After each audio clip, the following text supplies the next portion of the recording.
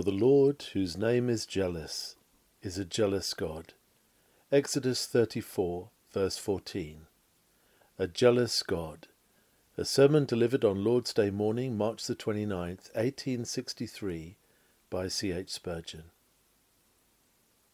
The passion of jealousy in man is usually exercised in an evil manner, but it is not in itself necessarily sinful. A man may be zealously cautious of his honour and suspiciously vigilant over another without deserving blame. All thoughtful persons will agree that there is such a thing as virtuous jealousy. Self-love is, no doubt, the usual foundation of human jealousy, and it may be that Shenstone is right in his definition of it as the apprehension of superiority, the fear lest another should by any means supplant us. Yet the word jealous is so near akin to that noble word zealous that I am persuaded it must have something good in it. Certainly we learn from Scripture that there is such a thing as godly jealousy. We find the Apostle Paul declaring to the Corinthian church, "I am jealous over you with a godly jealousy, for I have espoused you to one husband, that I may present you as a chaste virgin to Christ." He had an earnest, cautious, anxious concern for their holiness, that the Lord Jesus might be honoured in their lives.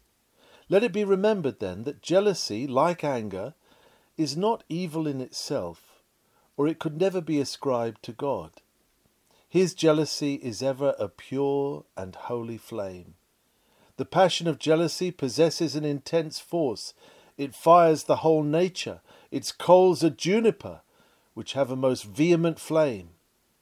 It resides in the lowest depths of the heart, and takes so firm a hold that it remains most deeply rooted until the exciting cause is removed. It wells up from the inmost recesses of the nature, and like a torrent irresistibly sweeps all before it. It stops at nothing, for it is cruel as the grave, as we read in the Song of Solomon. It provokes wrath to the utmost, for it is the rage of a man. Therefore he will not spare in the day of vengeance, as we read in Proverbs 6. And it overthrows everything in the pursuit of its enemies. For wrath is cruel, and anger is outrageous, but who is able to stand before jealousy? For all these reasons, jealousy is selected as some faint picture of that tender regard which God has for his own deity, honour and supremacy, and the holy indignation which he feels towards those who violate his laws, offend his majesty, or impeach his character. Not that God is jealous so as to bring him down to the likeness of men, but that is the nearest idea we can form of what the divine being feels, if it be right to use even that word toward him, when he beholds his throne occupied by false gods, his dignity insulted, and his glory usurped by others. We cannot speak of God except by using figures drawn from his works or our own emotions. We ought, however, when we use the images, to caution ourselves and those who listen to us against the idea that the infinite mind is really to be compassed and described by any metaphors, however lofty, or language, however weighty. We might not have ventured to use the word jealousy in connection with the Most High, but as we find it so many times in Scripture, let us with solemn awe survey this mysterious display of the divine mind. Methinks I hear the thundering words of Nahum. God is jealous, and the Lord revengeth. The Lord revengeth and is furious. The Lord will take vengeance on his adversaries, and he reserveth wrath for his enemies. My soul, be thou humbled before the Lord, and tremble at his name. Reverently let us remember that the Lord is exceedingly jealous of his deity. Our text is coupled with the command, "Thou shalt worship no other God." When the law was thundered from Sinai, the second commandment received force from the divine jealousy. Thou shalt not make unto thee any graven image, or any likeness of anything that is in the heaven above, or that is in the earth beneath, or that is in the water under the earth. Thou shalt not bow down thyself to them, nor serve them. For I, the Lord thy God, am a jealous God.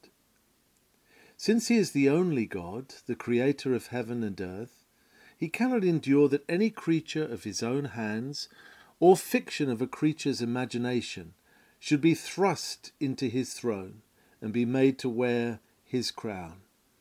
In Ezekiel we find the false god described as the image of jealousy, which provoketh to jealousy.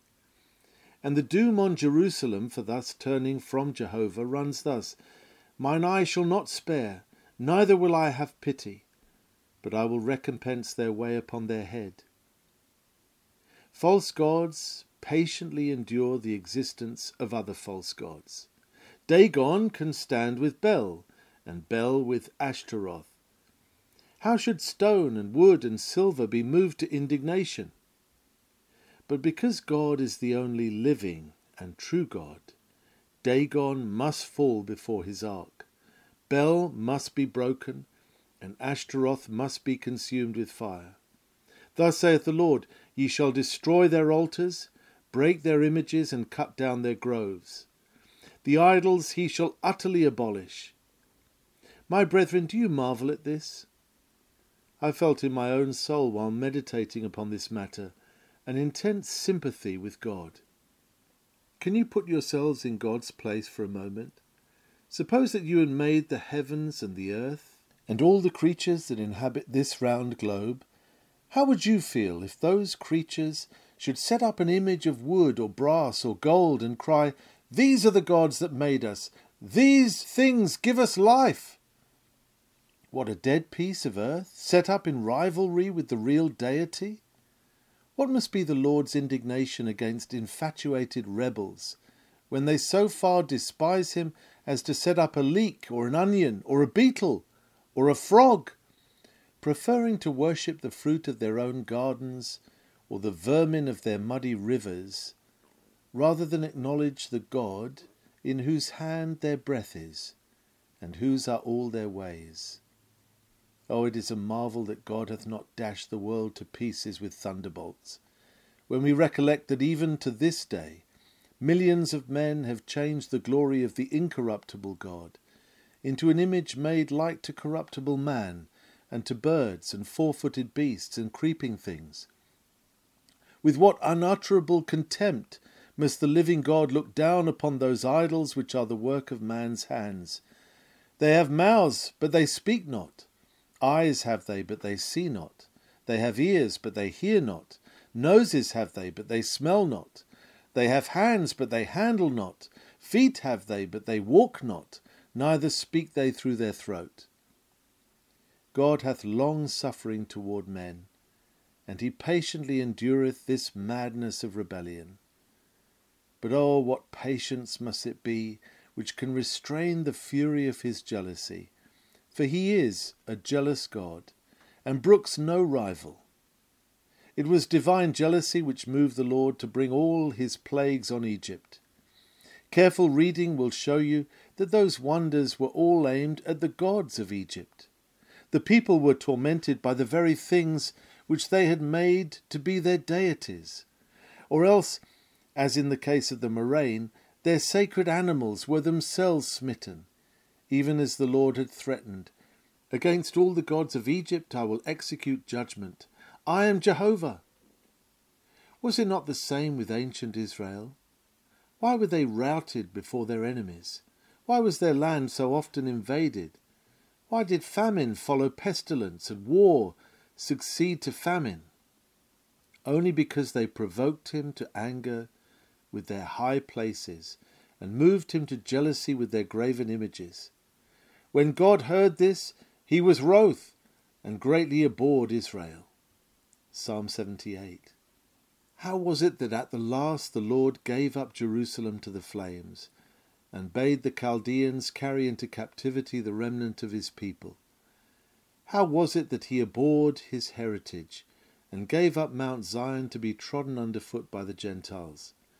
Did not Jeremiah tell them plainly that because they had walked after other gods and forsaken Jehovah, therefore he would cast them out into a land which they knew not? Brethren, the whole history of the human race is a record of the wars of the Lord against idolatry. The right hand of the Lord hath dashed in pieces the enemy, and cast the ancient idols to the ground. Behold the heaps of Nineveh. Search for the desolations of Babylon. Look upon the broken temples of Greece. See the ruins of pagan Rome. Journey where you will, you behold the dilapidated temples of the gods and the ruined empires of their foolish votaries. The moles and the bats have covered with forgetfulness the once famous deities of Chaldea and Assyria. The Lord hath made bare his arm, and eased him of his adversaries. For Jehovah, whose name is jealous, is a jealous God. With what indignation then must the Lord look down upon that apostate harlot called the Romish Church, when in all her sanctuaries there are pictures and images, relics and shrines, and poor infatuated beings are even taught to bow before a piece of bread. In this country, popish idolatry is not so barefaced and naked as it is in other lands. But I have seen it, and my soul has been moved with indignation like that of Paul on Mars Hill, when he saw the city wholly given to idolatry. I have seen thousands adore the wafer, hundreds bow before the image of the Virgin, scores at prayer before a crucifix, and companies of men and women adoring a rotten bone or a rusty nail, because said to be the relic of a saint. It is vain for the Romanist to assert that he worships not the things themselves, but only the Lord through them. For this the second commandment expressly forbids, and it is upon this point that the Lord calls himself a jealous God. How full is that cup which Babylon must drink! The day is hastening when the Lord shall avenge himself upon her, because her iniquities have reached unto heaven, and she hath blasphemously exalted her Pope into the throne of the Most High, and thrust her priests into the office of the Lamb. Purge yourselves of this leaven. I charge you before God, the judge of quick and dead, if ye would not be partakers of her plagues, come out from her more and more, and let your protest be increasingly vehement against this which exalteth itself above all that is called God. Let our Protestant churches, which have too great a savour of popery in them, cleanse themselves of her fornications, lest the Lord visit them with fire and pour the plagues of Babylon upon them. Renounce, my brethren, every ceremony which has not Scripture for its warrant, and every doctrine which is not established by the plain testimony of the Word of God. Let us, above all, never by any sign or word or deed have any complicity with this communion of devils, this gathering together of the sons of Belial. And since our God is a jealous God, let us not provoke him by any affinity, gentleness, fellowship, or amity with this mother of harlots and abominations of the earth. With what jealousy must the Lord regard the great mass of the people of this country, who have another God beside himself? With what indignation doth he look upon many of you who are subject to the prince of the power of the air, the God of this world? To you Jehovah is nothing. God is not in all your thoughts. You have no fear of him before your eyes. Like the men of Israel, you have set up your idols in your heart. Your God is custom, fashion, business, pleasure, ambition, honour. You have made unto yourselves gods of these things. You have said, These be thy gods, O Israel. Ye follow after the things which perish, the things of this world, which are vanity. O ye sons of men, think not that God is blind. He can perceive the idols in your hearts. He understandeth what be the secret things that your souls lust after. He searcheth your heart, he trieth your reins. Beware lest he find you sacrificing to strange gods, for his anger will smoke against you, and his jealousy will be stirred.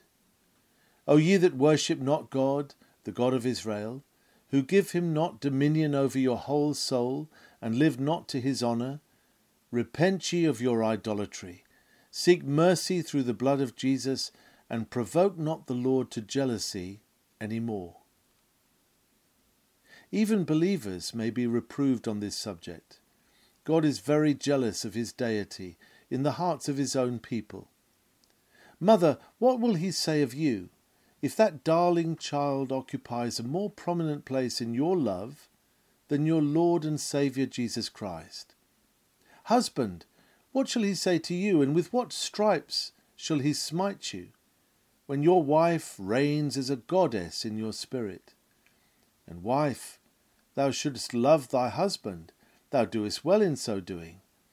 But if thou exaltest him above God, if thou makest him to have dominion over thy conscience, and art willing to forsake thy Lord to please him, then thou hast made to thyself another God, and God is jealous with thee. Ay, and we may thus provoke him with the dead as well as with the living. A grief carried to excess, a grief nurtured until it prevents our attention to duty, a grief which makes us murmur and repine against the will of Providence, is sheer rebellion. It hath in it the very spirit of idolatry. It will provoke the Lord to anger, and he will surely chasten yet again, until our spirit becomes resigned to his rod. Hast thou not forgiven God yet? Was the language of an old Quaker when he saw a widow who for years had worn her weeds and was inconsolable in her grief. Hast thou not forgiven God yet? We may weep under bereavements, for Jesus wept. But we must not sorrow so as to provoke the Lord to anger. We must not act as if our friends were more precious to us than our God. We are permitted to take solace in each other, but when we carry love to idolatry, and put the creature into the Creator's place, and rebel and fret and bitterly repine, then the Lord hath a rod in his hand, and he will make us feel its weight, for he is a jealous God. I fear there are some professors who put their house, their garden, their business, their skill, I know not what, at seasons, into the place of God. It were not consistent with the life of godliness for a man to be perpetually an idolater. But even true believers will sometimes be overcome with this sin, and will have to mourn over it. Brethren, set up no images of jealousy, but like Jacob of old, cry to yourselves and to your families, put away the strange gods that are among you, and be clean. Let me warn those of you who neglect this, that if you be the Lord's people, you shall soon smart for it, and the sooner the better for your own salvation.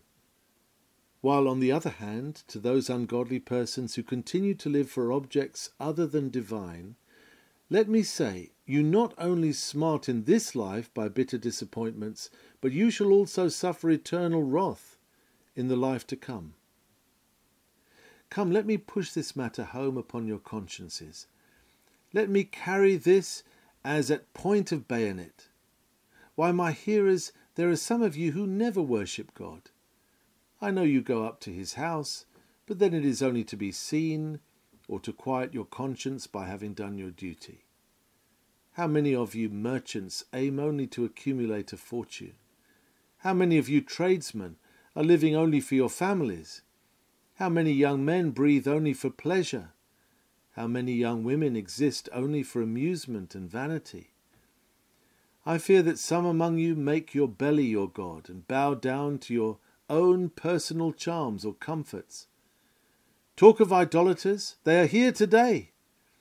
If we desire to preach to those who break the first and second commandments, we have no need to go to Hindustan or traverse the plains of Africa. They are here. Unto you who bow not before the Lord, let these words be given, and let them ring in your ears. The Lord, whose name is jealous, is a jealous God. Who shall stand before him when once he is angry? When his jealousy burneth like fire and smoketh like a furnace, who shall endure the day of his wrath? Beware lest he tear you in pieces, and there be none to deliver. Dreadful shall it be for you, if at the last you shall behold an angry God sitting in judgment. Pause now and meditate upon your doom, and think you see the Almighty robed in tempest and whirlwind, his throne a seat of dreadful wrath, girt with devouring flame. The Lord appears consuming fire, and jealous is his name. God save you for Jesus' sake. The Lord is jealous also of his sovereignty. He that made heaven and earth has a right to rule his creatures as he wills. The potter hath power over the clay to fashion it according to his own good pleasure, and the creatures, being made, are bound to be obedient to their Lord. He has a right to issue commands. He has done so. They are holy and just and wise. Men are bound to obey, but alas, they continually revolt against his sovereignty, and will not obey him. Nay, there be men who deny altogether that he is King of kings, and others who take counsel together, saying, Let us break his bands in sunder, and cast away his cords from us. He that sitteth in the heavens is moved to jealousy by these sins, and will defend the rights of his crown against all comers, for the Lord is a great God, and a great King above all gods. This reminds us of the Lord's hatred of sin. Every time we sin, we do as much as say, I do not acknowledge God to be my sovereign, I will do as I please. Each time we speak an ill word, we really say, My tongue is my own, he is not Lord over my lips. Yea, and every time the human heart wandereth after evil, and lusteth for that which is forbidden, it attempts to dethrone God, and to set up the evil one in his place. The language of sin is, Who is the Lord that I should obey his voice? I will not have God to reign over me. Sin is a deliberate treason against the majesty of God, an assault upon his crown, an insult offered to his throne. Some sins especially have rebellion written on their forehead. Presumptuous sins, when a man's conscience has been enlightened and he knows better, and yet still forsakes the good and follows after evil. When a man's conscience has been aroused through some judgment or sickness, or under a faithful ministry, if that man returns like a dog to his vomit, he has indeed insulted the sovereignty of God. But have we not all done this? And are there not some here in particular of whom we once had good hope, but who have turned back again to crooked ways? Are there not some of you who Sabbath after Sabbath get your consciences so quickened that you cannot be easy in sin as others are? And though you may perhaps indulge in sin, yet it costs you very dearly, for you know better. Did I not hear of one who sits in these seats often, but is as often on the ale bench? Did I not hear of another who can sing with us the hymns of Zion, but is equally at home with the lascivious music of the drunkard? Do we not know of some who in their businesses are anything but what they should be, yet for a show can come up to the house of God? Ah, sirs, ye do provoke the Lord to jealousy. Take heed, for when he cometh out of his resting place, and taketh to himself his sword and buckler, who are you that you should stand before the dread majesty of his presence? Tremble and be still, humble yourselves, and repent of this your sin. Surely if sin attacks the sovereignty of God, self-righteousness is equally guilty of treason. For as sin boasts, I will not keep God's law, self-righteousness exclaims, I will not be saved in God's way. I will make a new road to heaven. I will not bow before God's grace. I will not accept the atonement which God has wrought out in the person of Jesus. I will be my own Redeemer. I will enter heaven by my own strength and glorify my own merits. The Lord is very wroth against self-righteousness. I do not know of anything against which his fury burneth more than against this, because this touches him in a very tender point. It insults the glory and honour of his Son Jesus Christ. Joshua said to the children of Israel when they promised to keep the law, Ye cannot serve the Lord, for he is an holy God. He is a jealous God, and he will not forgive your transgressions nor your sins. So I may well say to every self-righteous person, You cannot keep the law, for God is a jealous God, carefully marking every fault, and just to mark your iniquities, nor will he forgive your iniquities so long as you attempt to win his favour by works of law. Throw away thy self-righteousness, thou proud one. Cast it with all other idols to the moles and to the bats, for there is no hope for thee so long as thou dost cling to it. Self-righteousness is in itself the very height and crowning point of rebellion against God. For a man to say, Lord, I have not sinned, is the gathering up, the emphasis, the climax of iniquity, and God's jealousy is hot against it. Let me add, dear friends, I feel persuaded that false doctrine, inasmuch as it touches God's sovereignty, is always an object of divine jealousy. Let me indicate especially the doctrines of free will. I know there are some good men who hold and preach them, but I am persuaded that the Lord must be grieved with their doctrine, though he forgives them their sin of ignorance. Free will doctrine, what does it? It magnifies man into God. It declares God's purposes a nullity, since they cannot be carried out unless men are willing. It makes God's will a waiting servant to the will of man, and the whole covenant of grace dependent upon human action. Denying election on the ground of injustice, it holds God to be a debtor to sinners, so that if he gives grace to one, he is bound to do so to all. It teaches that the blood of Christ was shed equally for all men, and since some are lost, this doctrine ascribes the difference to man's own will, thus making the atonement itself a powerless thing unless the will of man gives it efficacy. Those sentiments dilute the scriptural description of man's depravity, and by imputing strength to fallen humanity, rob the Spirit of the glory of his effectual grace. This theory says in effect that it is of him that willeth and of him that runneth, and not of God that showeth mercy. Any doctrine, my brethren, which stands in opposition to this truth, I will have mercy on whom I will have mercy, provokes God's jealousy. I often tremble in this pulpit lest I should utter anything which should oppose the sovereignty of my God. And though you know I am not ashamed to preach the responsibility of man to God, if God be a sovereign, man must be bound to obey him.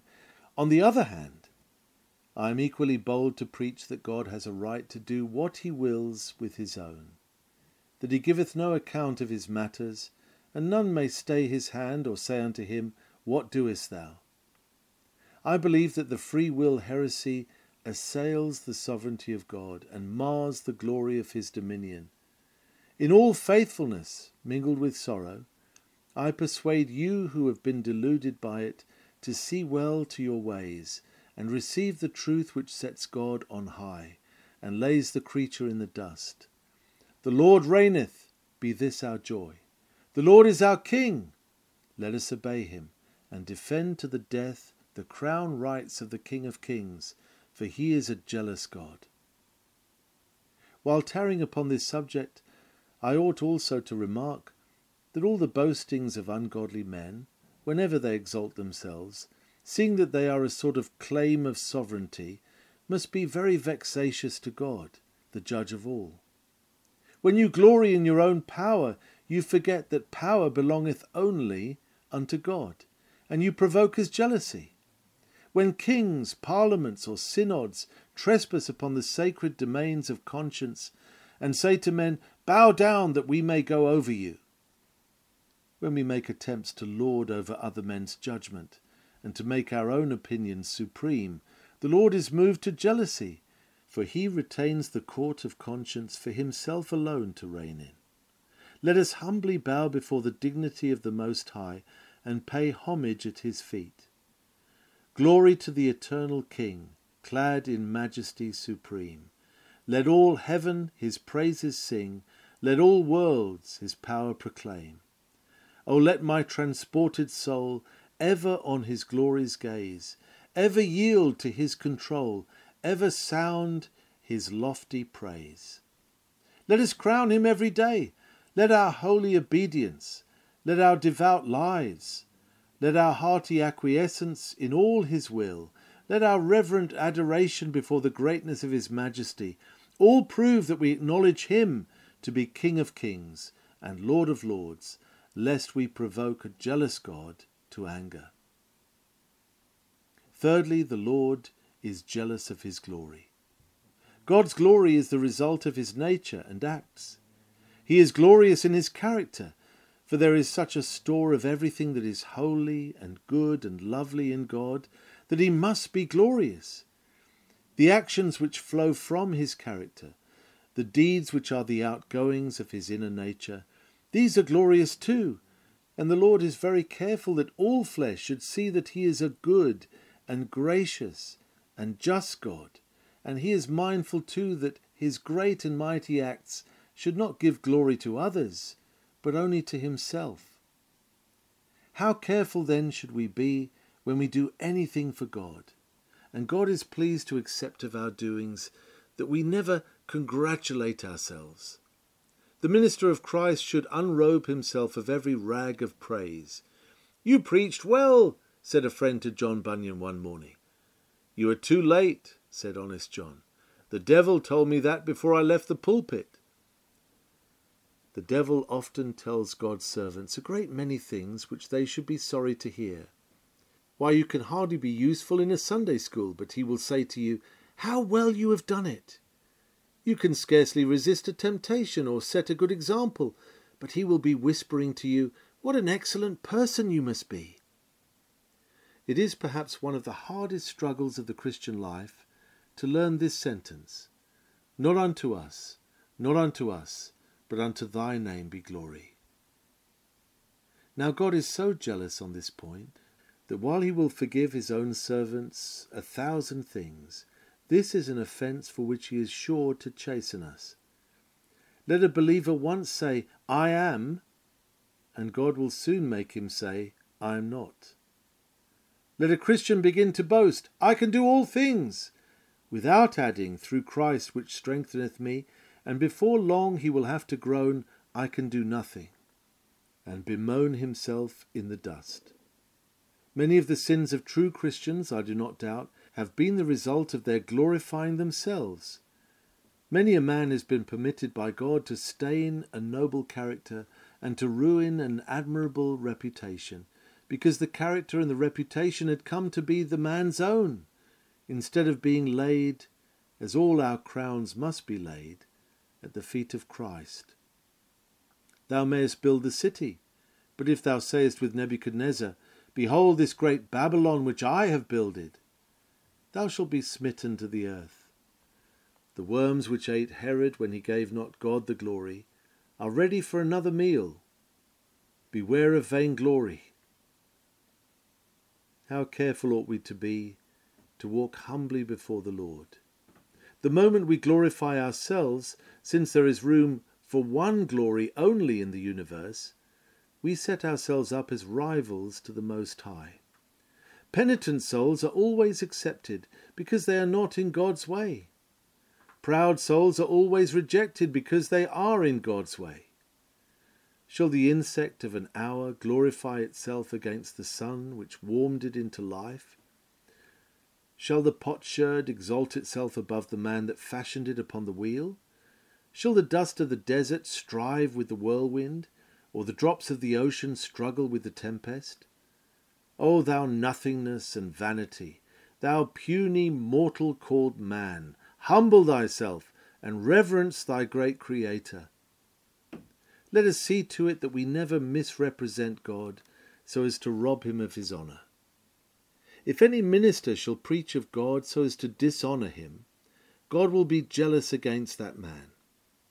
I fear that the Lord hath heavy wrath against those who lay the damnation of man at God's door, for they dishonour God, and he is very jealous of his name. And those, on the other hand, who ascribe salvation to man, must also be heavily beneath God's displeasure, for they take from him his glory. Ah, thieves! Ah, thieves! Will ye dare to steal the crown jewels of the universe? Whither go ye? Whither bear ye the bright pearls which ought to shine upon the brow of Christ? To put them on the brow of man? Stop, stop, for the Lord will not give his glory to another. Give unto the Lord, all ye righteous. Give unto the Lord glory and strength. Give unto him the honour that is due unto his name. Any doctrine which does not give all the honour to God must provoke him to jealousy. Be careful, dear friends, that you do not misrepresent God yourselves. You who murmur, you who say that God deals hardly with you, you give God an ill character. When you look so melancholy, worldlings say the religion of Jesus is intolerable, and so you stain the honour of God. Oh, do not do this, for he is a jealous God, and he will surely use the rod upon you if you do. A flash of holy pleasure crosses my mind. I am glad that he is a jealous God. It is enough to make us walk very carefully, but at the same time it should make us very joyful, to think that the Lord is very jealous of his own honour. Then, brethren, if we believe in Christ, you and I are safe, because it would dishonour him if we were not. For his own name's sake and for his faithfulness' sake, he will never leave one of his people, since his honour is engaged to save the meanest of his sheep. Now if Christ should trifle with his own honour, if he had no jealousy, you and I might be afraid that he would suffer us to perish, but it never shall be. It shall be said on earth and sung in heaven at the last, that God has suffered no dishonourable defeats from the hands of either men or devils. I chose my people, saith the eternal Father, and they are mine, now that I make up my jewels. I bought my people, saith the eternal Son. I became a surety for them before the Most High, and the infernal lion could not rend the meanest of the sheep. I quickened my people, saith the Holy Spirit. The temptations of hell could not throw them down. Their own corruptions could not overpower them. I have gotten the victory in every one of them. Not one of them is lost. They are all brought safely to my right hand. Hide yourselves, then, under the banner of Jehovah's jealousy. It is blood red, I know. Its ensign bears a thunderbolt and a flame of fire. But hide yourselves under it. For what enemy shall reach you there?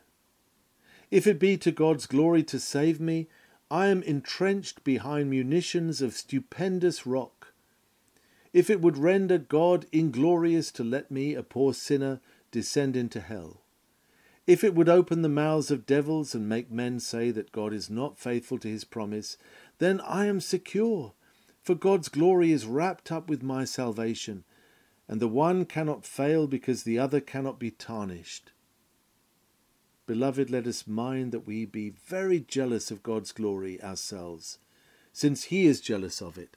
Let us say with Elijah, I am very jealous for the Lord God of hosts. May our lives and conduct and conversation prove that we are jealous of our hearts, lest they should once depart from him. And may we smite with stern and unrelenting hand every sin and every thought of pride that might touch the glory of our gracious God, living to him as living before a jealous God. Fourthly, in the highest sense, the Lord is jealous over his own people. Let me only hint that human jealousy, although it will exercise itself over man's reputation, rights, and honour, hath one particularly tender place. Jealousy guardeth, like an armed man, the marriage covenant. A suspicion here is horrible. Even good old Jacob, when he came to die, could not look upon his son Reuben without remembering his offence. He went up to my couch, saith the old man, and as if the remembrance was too painful for him, he hurried on from Reuben to the next. The Lord has been graciously pleased to say to his people, I am married unto you. The covenant of grace is a marriage covenant, and Christ's church has become his spouse. It is here that God's jealousy is peculiarly liable to take fire. Men cannot be God's favourites without being the subjects of his watchfulness and jealousy. That which might be looked over in another will be chastened in a member of Christ. As a husband is jealous of his honour, so is the Lord Jesus much concerned for the purity of his church. The Lord Jesus Christ, of whom I now speak, is very jealous of your love, O believer. Did he not choose you? He cannot bear that you should choose another. Did he not buy you with his own blood? He cannot endure that you should think you are your own, or that you should belong to this world. He loved you with such a love that he could not stop in heaven without you. He would sooner die than that you should perish. He stripped himself to nakedness that he might clothe you with beauty.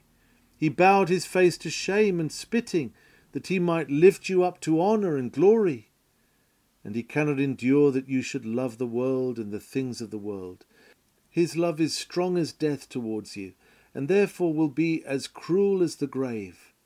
He will be as a cruel one towards you if you do not love him with a perfect heart. He will take away that husband.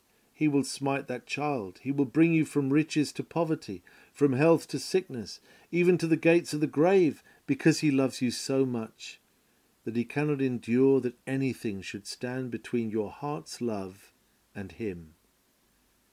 Be careful, Christians. You that are married to Christ, remember you are married to a jealous husband. He is very jealous of your trust. He will not permit you to trust in an arm of flesh. He will not endure that you should hew out broken cisterns when the overflowing fountain is always free to you. When we come up from the wilderness leaning upon our beloved, then is our beloved glad.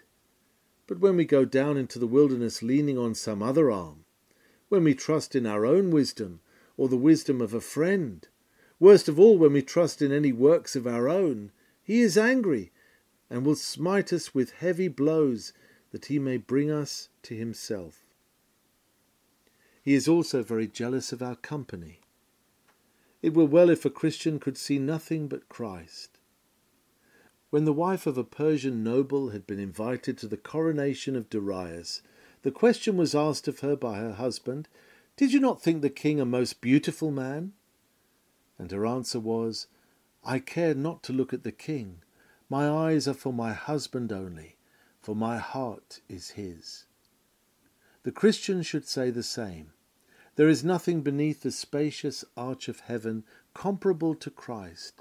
There should be no one with whom we converse so much as with Jesus. To abide in him only, this is true love. But to commune with the world, to find solace in our comforts, to be loving this evil world, this is vexing to our jealous Lord. Do you not believe that 9 out of 10 of the troubles and pains of believers are the result of their love to some other person than Christ? Nail me to thy cross, thou bleeding Saviour. Put thy thorn crown upon my head, to be a hedge, to keep my thoughts within its bound. Oh, for a fire to burn up all my wandering loves! Oh, for a seal to stamp the name of my beloved indelibly upon my heart! O love divine, expel from me all carnal, worldly loves, and fill me with thyself. Dear friends, let this jealousy which should keep us near to Christ be also a comfort to us. For if we be married to Christ and he be jealous of us, depend upon it this jealous husband will let none touch his spouse. Joel tells us that the Lord is jealous for his land. And Zechariah utters the word of the Lord, "I am jealous for Jerusalem and for Zion with a great jealousy."